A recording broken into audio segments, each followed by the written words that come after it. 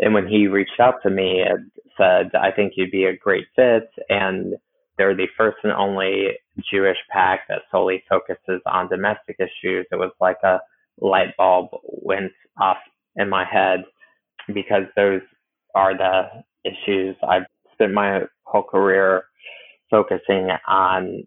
If I could incorporate my Jewish identity into it and hopefully grow to be a better Jew, then all the better.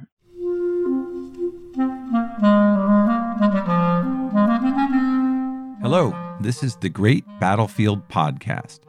I'm Nathaniel G. Perlman. A great political battle is being fought right now between progressives and the forces of reaction on the other side. This show is about the political entrepreneurs and other progressive leaders who are finding new or improved ways to fight. Derek Pugh is the PAC director for Bend the Arc, a Jewish Partnership for Justice. Bend the Arc is a political action committee solely focused on domestic policy. Their work includes candidate research, recruitment, endorsement, and funding, and coordinating with campaigns. We had a good conversation about Derek's work and where Bend the Arc fits into the progressive ecosystem. So first our sponsor, and then my interview with Derek Pugh and Bend the Arc.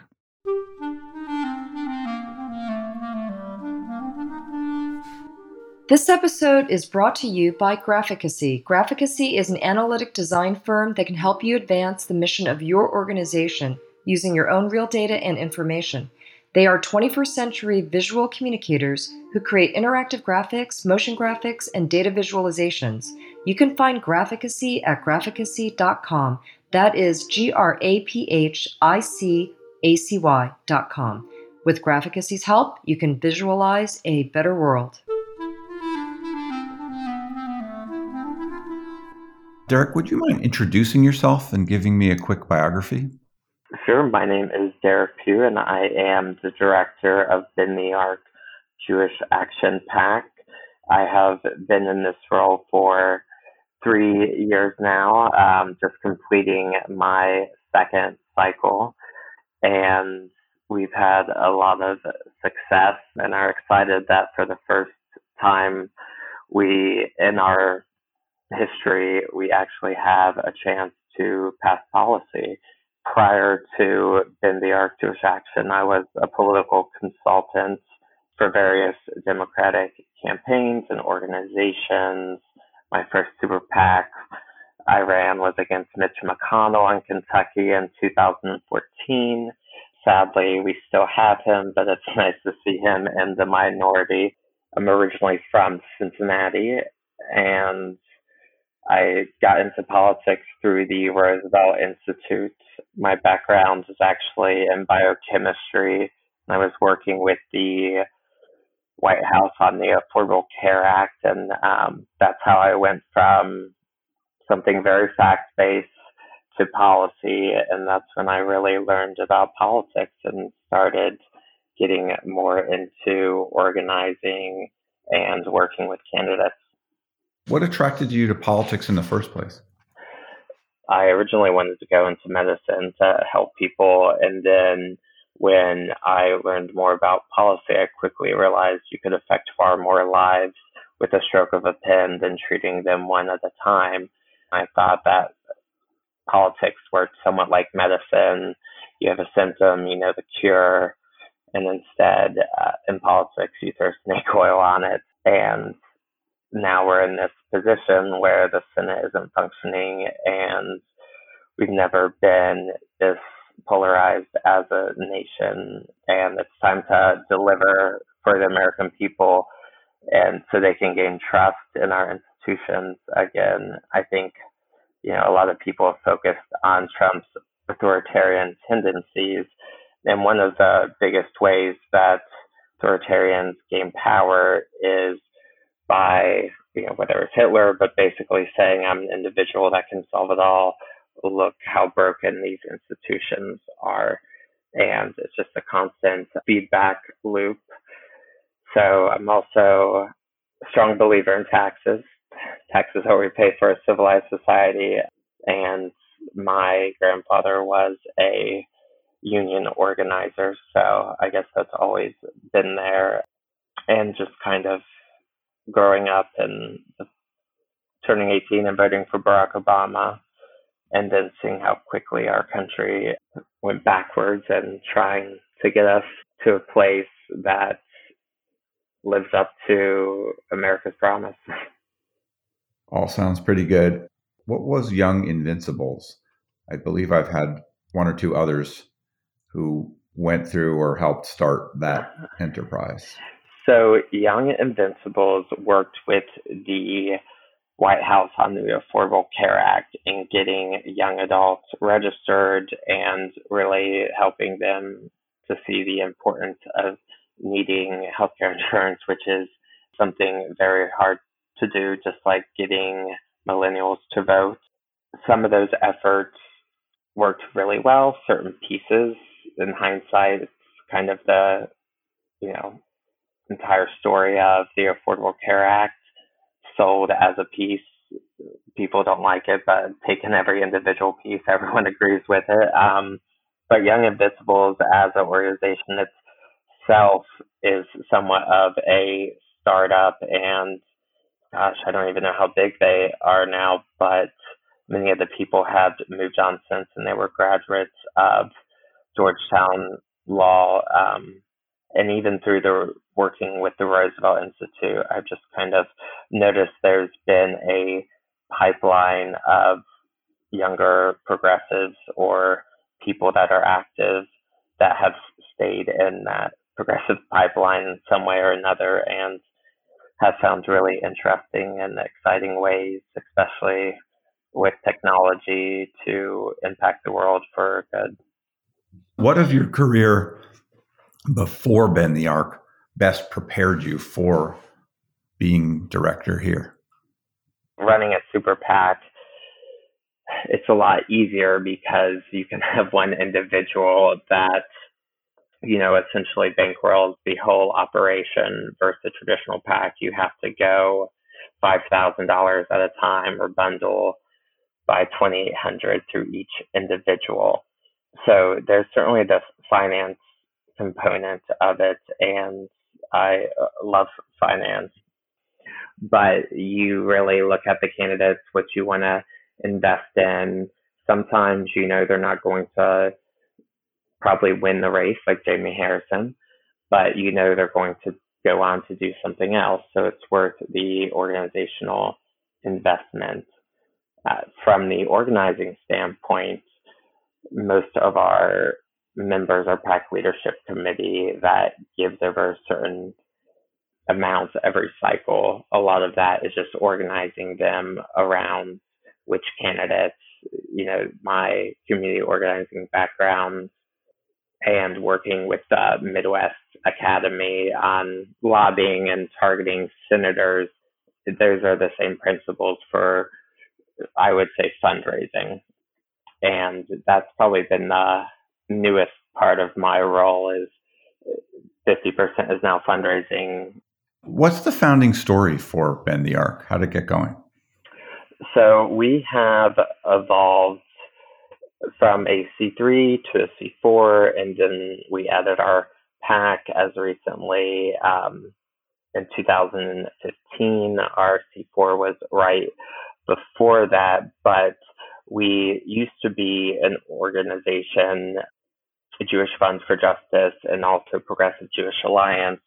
One was solely based in California. The other was national, but mainly East Coast New York, and they came together to form Bend the Arc, a Jewish Partnership for Justice.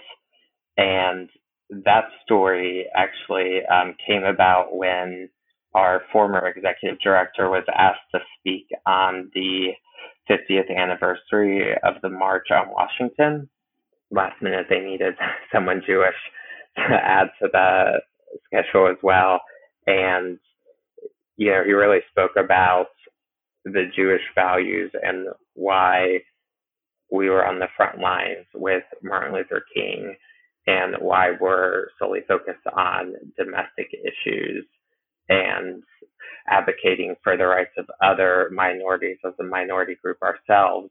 And after he spoke, he got off the stage, and King's daughter grabbed him and said, "Thank you for your words. I didn't know the Jewish community still cared." And that kind of ties back to our current campaigns. Right now, we're focused on immigration because many of these immigrants at the borders are modern day Anne Franks. And our other big campaign is focused on fighting white nationalism. And when we were doing all of our research on anti Semitism, and we do trainings with members around anti Semitism as well, it just gives us more leverage in DC to talk about anti Semitism without bringing in Israel, which just helps us out on a lot of fronts, especially because we know the Republicans have been using that as a strategy to divide the Jewish community. Last Congress, McConnell's first bill was focused on BDS. That's not a coincidence. And we're never going to be able to defeat anti-Semitism. If racism is America's original sin, then anti-Semitism is the world's, because really anti-Semitism is the playbook for other isms, and it comes in various forms and shapes as well. So essentially, the only way Jews are safe as a minority group is having a thriving multiracial democracy, and that is something the PAC has been focused on. For example, there are several members like Lucy McBath and Andy Kim that are candidates of color representing majority white districts. Antonio Delgado is another one of them, and sadly, all those were toss-ups. And just by having them there, it makes our community much safer, and we're committed to keeping them there. Could you help me understand where Bend the Arc fits into the progressive ecosystem? What other progressive Jewish groups are there? What is different about Bend the Arc? And then maybe go outside of just progressive Jewish groups and how you see Jewish groups more broadly. There aren't many Jewish organizations that we naturally work with, because the ones that have C4s or PACs are focused on foreign policy, which we don't touch. So when you look at our membership, we actually have members of AIPAC and J Street. But since we don't focus on Israel foreign policy, and the American majority of Jews support the same domestic policy, that's kind of our niche. So when we're working with other progressive groups, it's more like being a coalition partner to groups that are on the front lines, like Color of Change. There's a group of organizations called the Fight Back Table that was created right after Trump was elected, and we're one of the members of that in terms of helping to drive strategy for other progressive organizations. And we also think it's a benefit that we just aren't tied to Jewish organizations, and that goes again to showing that Jews are a frontline impacted community, and we care about these issues. We're not like Trump thinks we are in terms of being, focused on Israel, or that's where our loyalty lies. And that's something good. And the Jewish community itself is changing. One of our big programs called Sela, it's on our C3 side, but it's focused on training Jewish leaders of color, because most people have this idea of what an American Jew looks like. Tell me about that Fight Back table you mentioned. Who else is in that? And was that an important thing? So for the aligned organizations, it meets quarterly. It's, basically how each progressive institution within their own niche area, it covers the host of what would traditionally be considered progressive immigration groups. And that's also important because we feel that we should be taking the messaging on these issues from the people that are directly impacted instead of putting our own spin or speaking for other communities. And I would say overall, one good thing about the Trump era is, or at least I don't have any data on this, but to me, it feels like progressive groups have really started working together more in coordinating in targeted ways instead of splintering. And that's a concern I have now that we don't have one person to align an opposition behind. Democrats have been able to keep together, uh, thankfully, these past 2 years, and hopefully we can continue to do the same. You mentioned some surprise that, in some quarters that the Jewish world is still progressive. I'm Jewish. I grew up in a family that came out of labor and is pretty liberal. I kind of assumed that most Jews were that way while knowing that some weren't. You must study where Jewish public opinion in the US is on domestic stuff. Where is it? So thankfully, when it comes to issue areas, we don't have to do that research because APAC and J Street actually do it for us.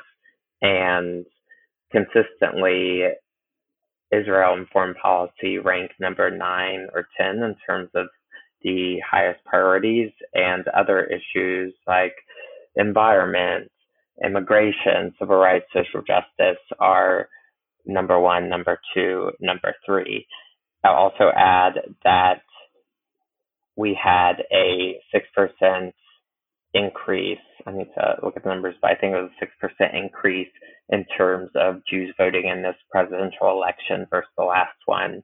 And that was our big IE campaign, was targeting Jewish voters in key swing states or where there were a high enough population that could make a difference. But through our research and surveys, we found that essentially if you support Trump, it's even less about if you're a Republican, but if you support Trump, you're a single issue voter. And that's on Israel. And things like moving the embassy and stuff like that was playing to that crowd. Now that Sheldon Adelson has passed, how that changes the Jewish landscape within the GOP. After all, there were only 2 Jewish members of Congress that are Republicans. Tell me about the size and scope of Bend the Arc. Like, what's the budget? How many people work for your various entities? How much impact do you think you have out there? So we have grown tremendously since I started, and much of that was around our work we did against Trump. Again, we were very early in terms of being a Jewish organization that had a PAC and a C4 and could actually call Trump out by name. We were the first Jewish organization to launch a national campaign against Trump. And when he announced the Muslim ban, we had this big campaign called We've Seen This Before, and that nearly doubled our size of grassroots members. Now I think our operating budget is about 10 million. For the first time ever, our PAC raised over $1 million in a cycle. And for our grassroots supporters, and most of the staff we've added, I think we're up to 55 now, have been on the field side, because we have local chapters in most major cities, and we call them moral minions. A lot of the organizers are focused on local issues and campaigns in state. That's pretty sizable for a new organization. Where do you find the funding? So the funding comes from various places. Obviously, Alex Soros is heavily involved. He founded our PAC, and he's George's son. But we get a lot of grants for our C3 work, because we have our Jeremiah Fellowship, and that's training young Jewish leaders, and then Sela, which is focused on Jews of color and positions of power. And we were doing that before. So really it's been the C4 focused funding, and a lot of it has came from the growth in our list. And over the past 4 years, especially with Trump being in office, people who I would say were politically involved in terms of a two-state solution, or if they were focused on foreign policy, they knew it wasn't going to go anywhere, and all of the efforts kind of came back to defeating Trump, essentially taking the House first, and then winning the Senate and White House. So it's been from various areas, but that's, whether it's our PAC growing or our field growing, I would say our members skew younger than the average Jewish organization. I served on the board of Jewish organizations, and I always find it funny when you get an invite and it's, the young professional range is like 18 to 45. And it just keeps on getting bigger. But a lot of Jews, American Jews at least, aren't meeting at shul or synagogue or the JCC, and they're wanting to live out their Jewish values through social justice, and that's what is bringing them into our fold. And the same with donors. Many of them didn't realize they had an option to give Jewishly or to give their political funds through a Jewish outlet until they hear about us. So a lot of that has also just been grassroots growth here from the Jewish community, and Jewish geography is fun, so it's pretty easy to reach across the country. Can you tell me more about other programs and efforts? What are you generally up to? It was focused on the Senate, and we did a lot of work in Georgia. We had Jews for Warnock at first, and then we had Jews for Georgia. And being on the ground in Georgia, it was just stunning to see the political ads firsthand, mainly all against radical liberal Raphael Warnock. But many of it was focused on Israel. They're obviously not targeting Jewish voters. It's the evangelicals that they care about. And so we made sure that we could come out as an opposing Jewish voice. And we've done this with several candidates. We did it with Asaf's campaign several times when they enlarged his nose on campaign ads. And because we're solely focused on domestic issues and fighting anti-Semitism in the U.S., that gives us the credibility and the niche space where others don't have it. And really every day is different, especially in 2020 and now 2021. You never know what's going to be thrown your way. We're very happy with the Biden administration's executive orders, especially on immigration. I'm talking to some of my other lobbying friends, and they're frantically trying to figure things out, and normally we would be. So it's a nice surprise to kind of get your wish list. It's a very good change in what you read in the papers every day, isn't it? Yes. And that's kind of what's developing strategy now is I don't think anyone wants to treat Biden like the left did to Obama when he first took office. I'm still interested to see how that plays out. And even I think, Trump obviously changed the country, but he also changed the left. And many of our reactions to his norm breaking sometimes I feel like could have been reactionary, maybe not the most strategic thing, but because Trump did this, we're going to do the exact opposite. And usually that comes out in finer details of policy. So it's going to be interesting to work with members on the details because they actually have a chance to pass things. How do you think Trump changed the left?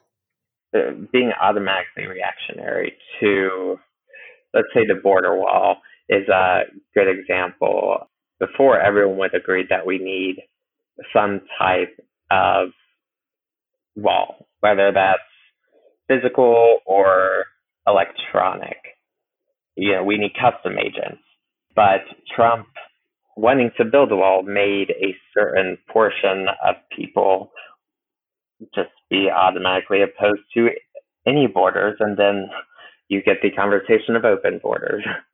In terms of policy and just doing the math and knowing the numbers you need, if you want to get anything done, you have to work together, especially in this nationalized environment we find ourselves in.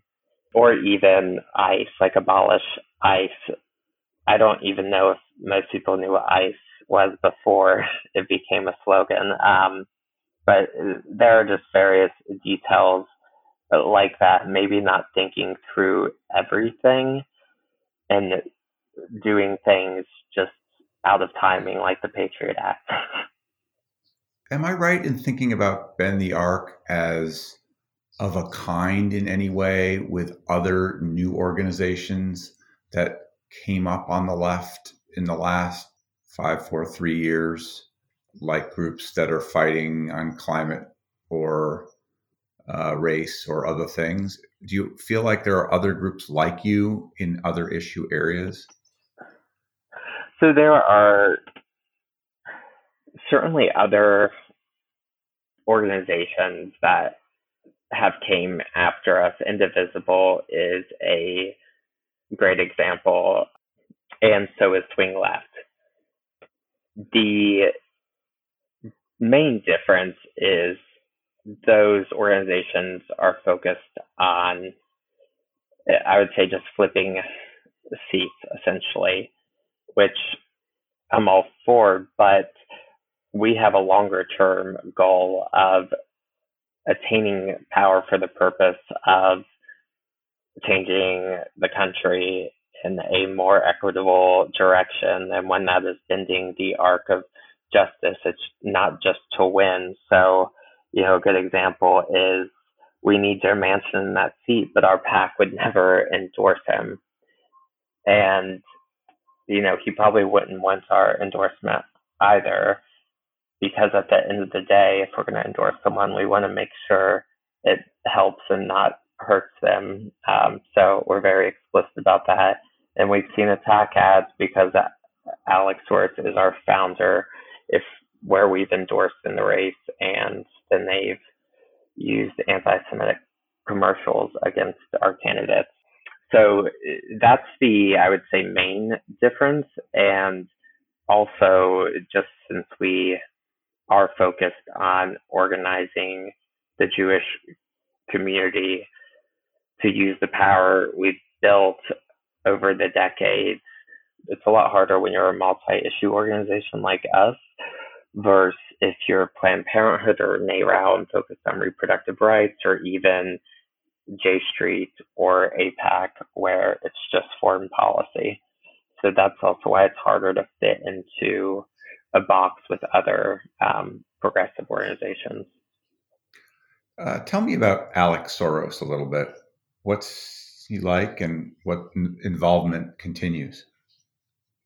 So he is now our founding board chair, and it was really at the forefront and helped our PAC to get going. He has since been focused on open society and other things with George and the family, but he's one of the most cerebral individuals I have met. He finished his PhD while he was on our board. I think it's in Judaic Studies. And it really just wants to live up to his father's legacy and not a selfish individual. It's also very saddening to see this style of authoritarian populism, and how Soros is now the modern day Rothschild, and how even platforms like Facebook have used those tactics for their own profits. What are your plans going forward? Well, we're all figuring that out right now. I think if we would have had the results we expected in terms of picking up 10 plus seats in the House and not losing them, and having a more comfortable majority in the Senate, but with redistricting coming up and probably going to lose some members there. California is going to lose a seat. Rhode Island's going to lose a seat. A lot of our House frontline members are going to be in danger, so we need to keep them there. Obviously, we need to take advantage of this cycle because Republicans are defending 20 seats in the Senate. Democrats are defending 14, and our best chance is, in Pennsylvania. So trying to continue to build that, but it's also probably not going to work unless we can deliver to the American people. And Georgia is a great example of the type of coalition we're going to need to win based on the Republicans' advantage in the Electoral College and Senate. What would you say is your biggest challenge? I wish I didn't have to pause and think about that. Figuring out, especially because most American Jews live in urban centers or on the coast, how to be influential and continuing to educate our community around racism, anti-Semitism, even educating them around not falling for the traps when Ilhan Omar says X, Y, or Z and fighting it internally.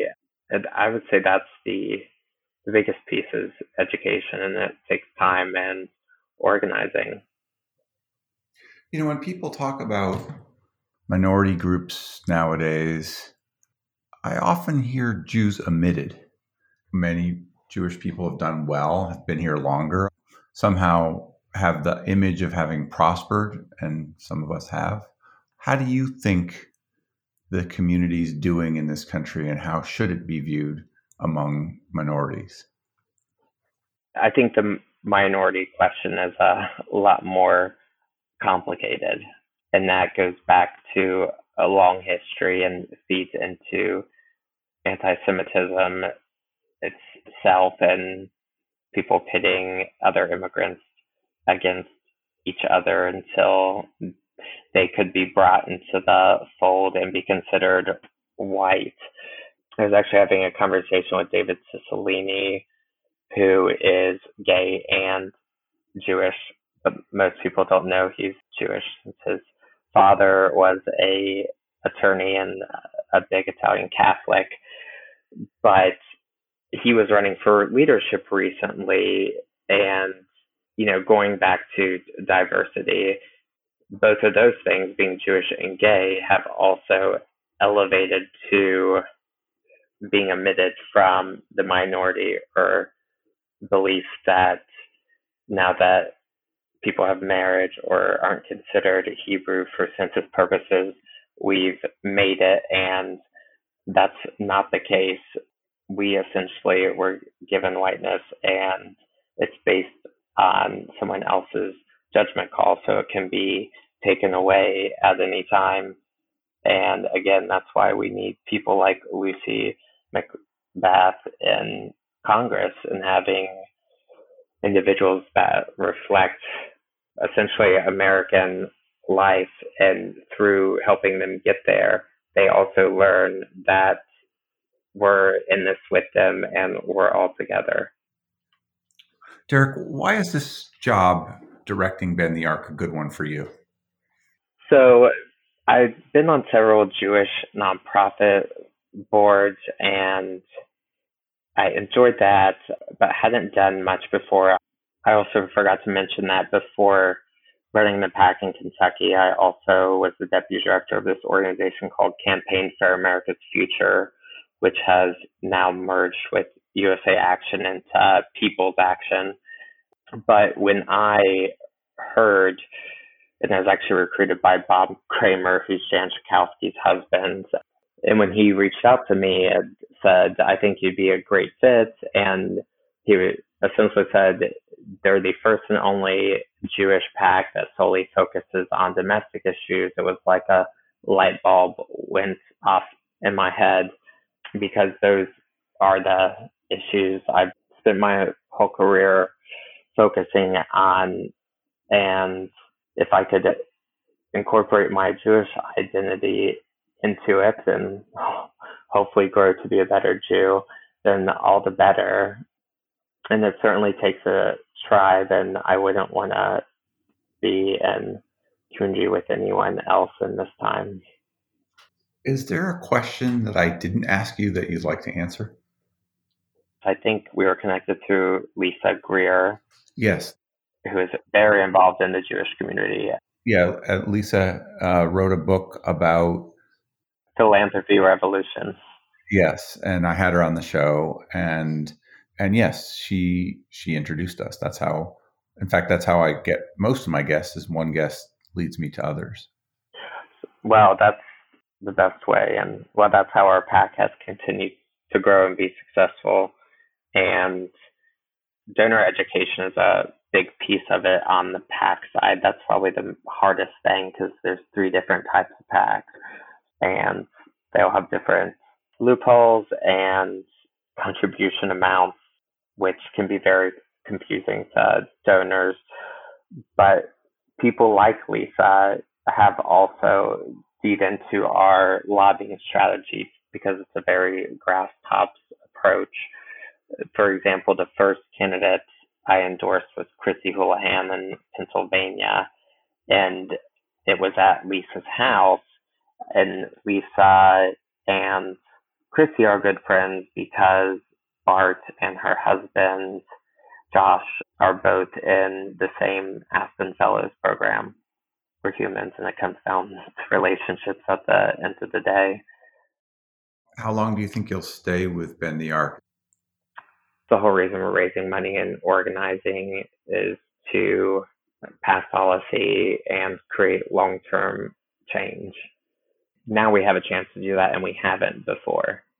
So I think that's going to be the exciting part, is working with these members. And it's also, this cycle was the first time I think I've had so many losses, and it was surprising how hard it hit me, because you grow to know these people, you know that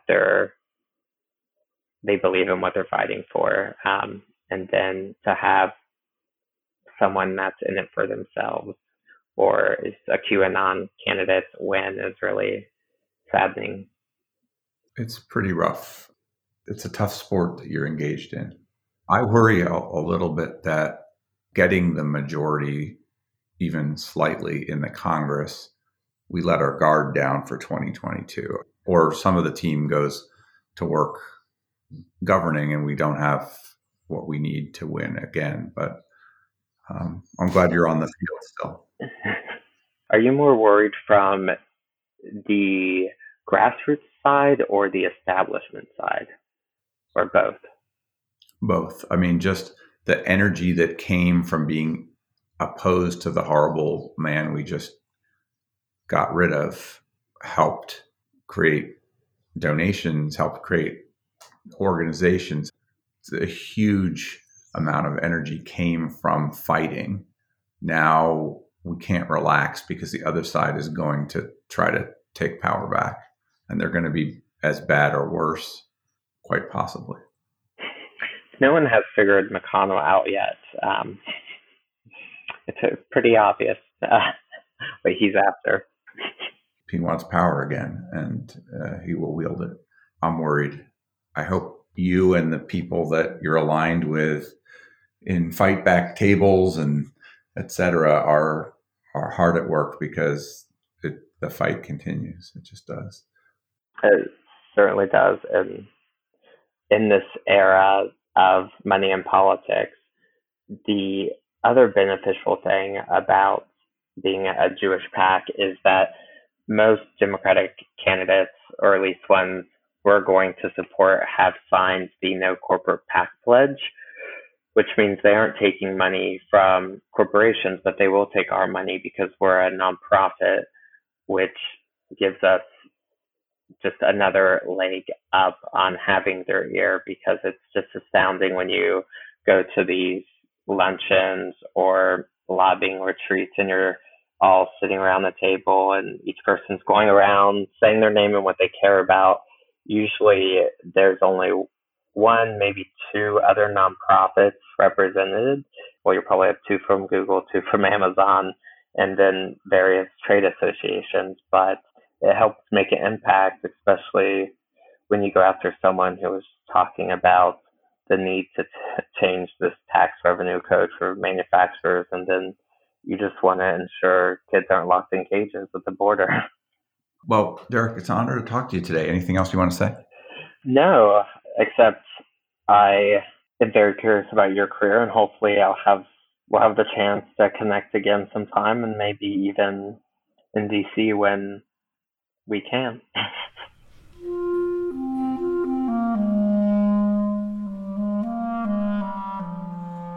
That was Derek Pugh. Derek is at bendthearc.us.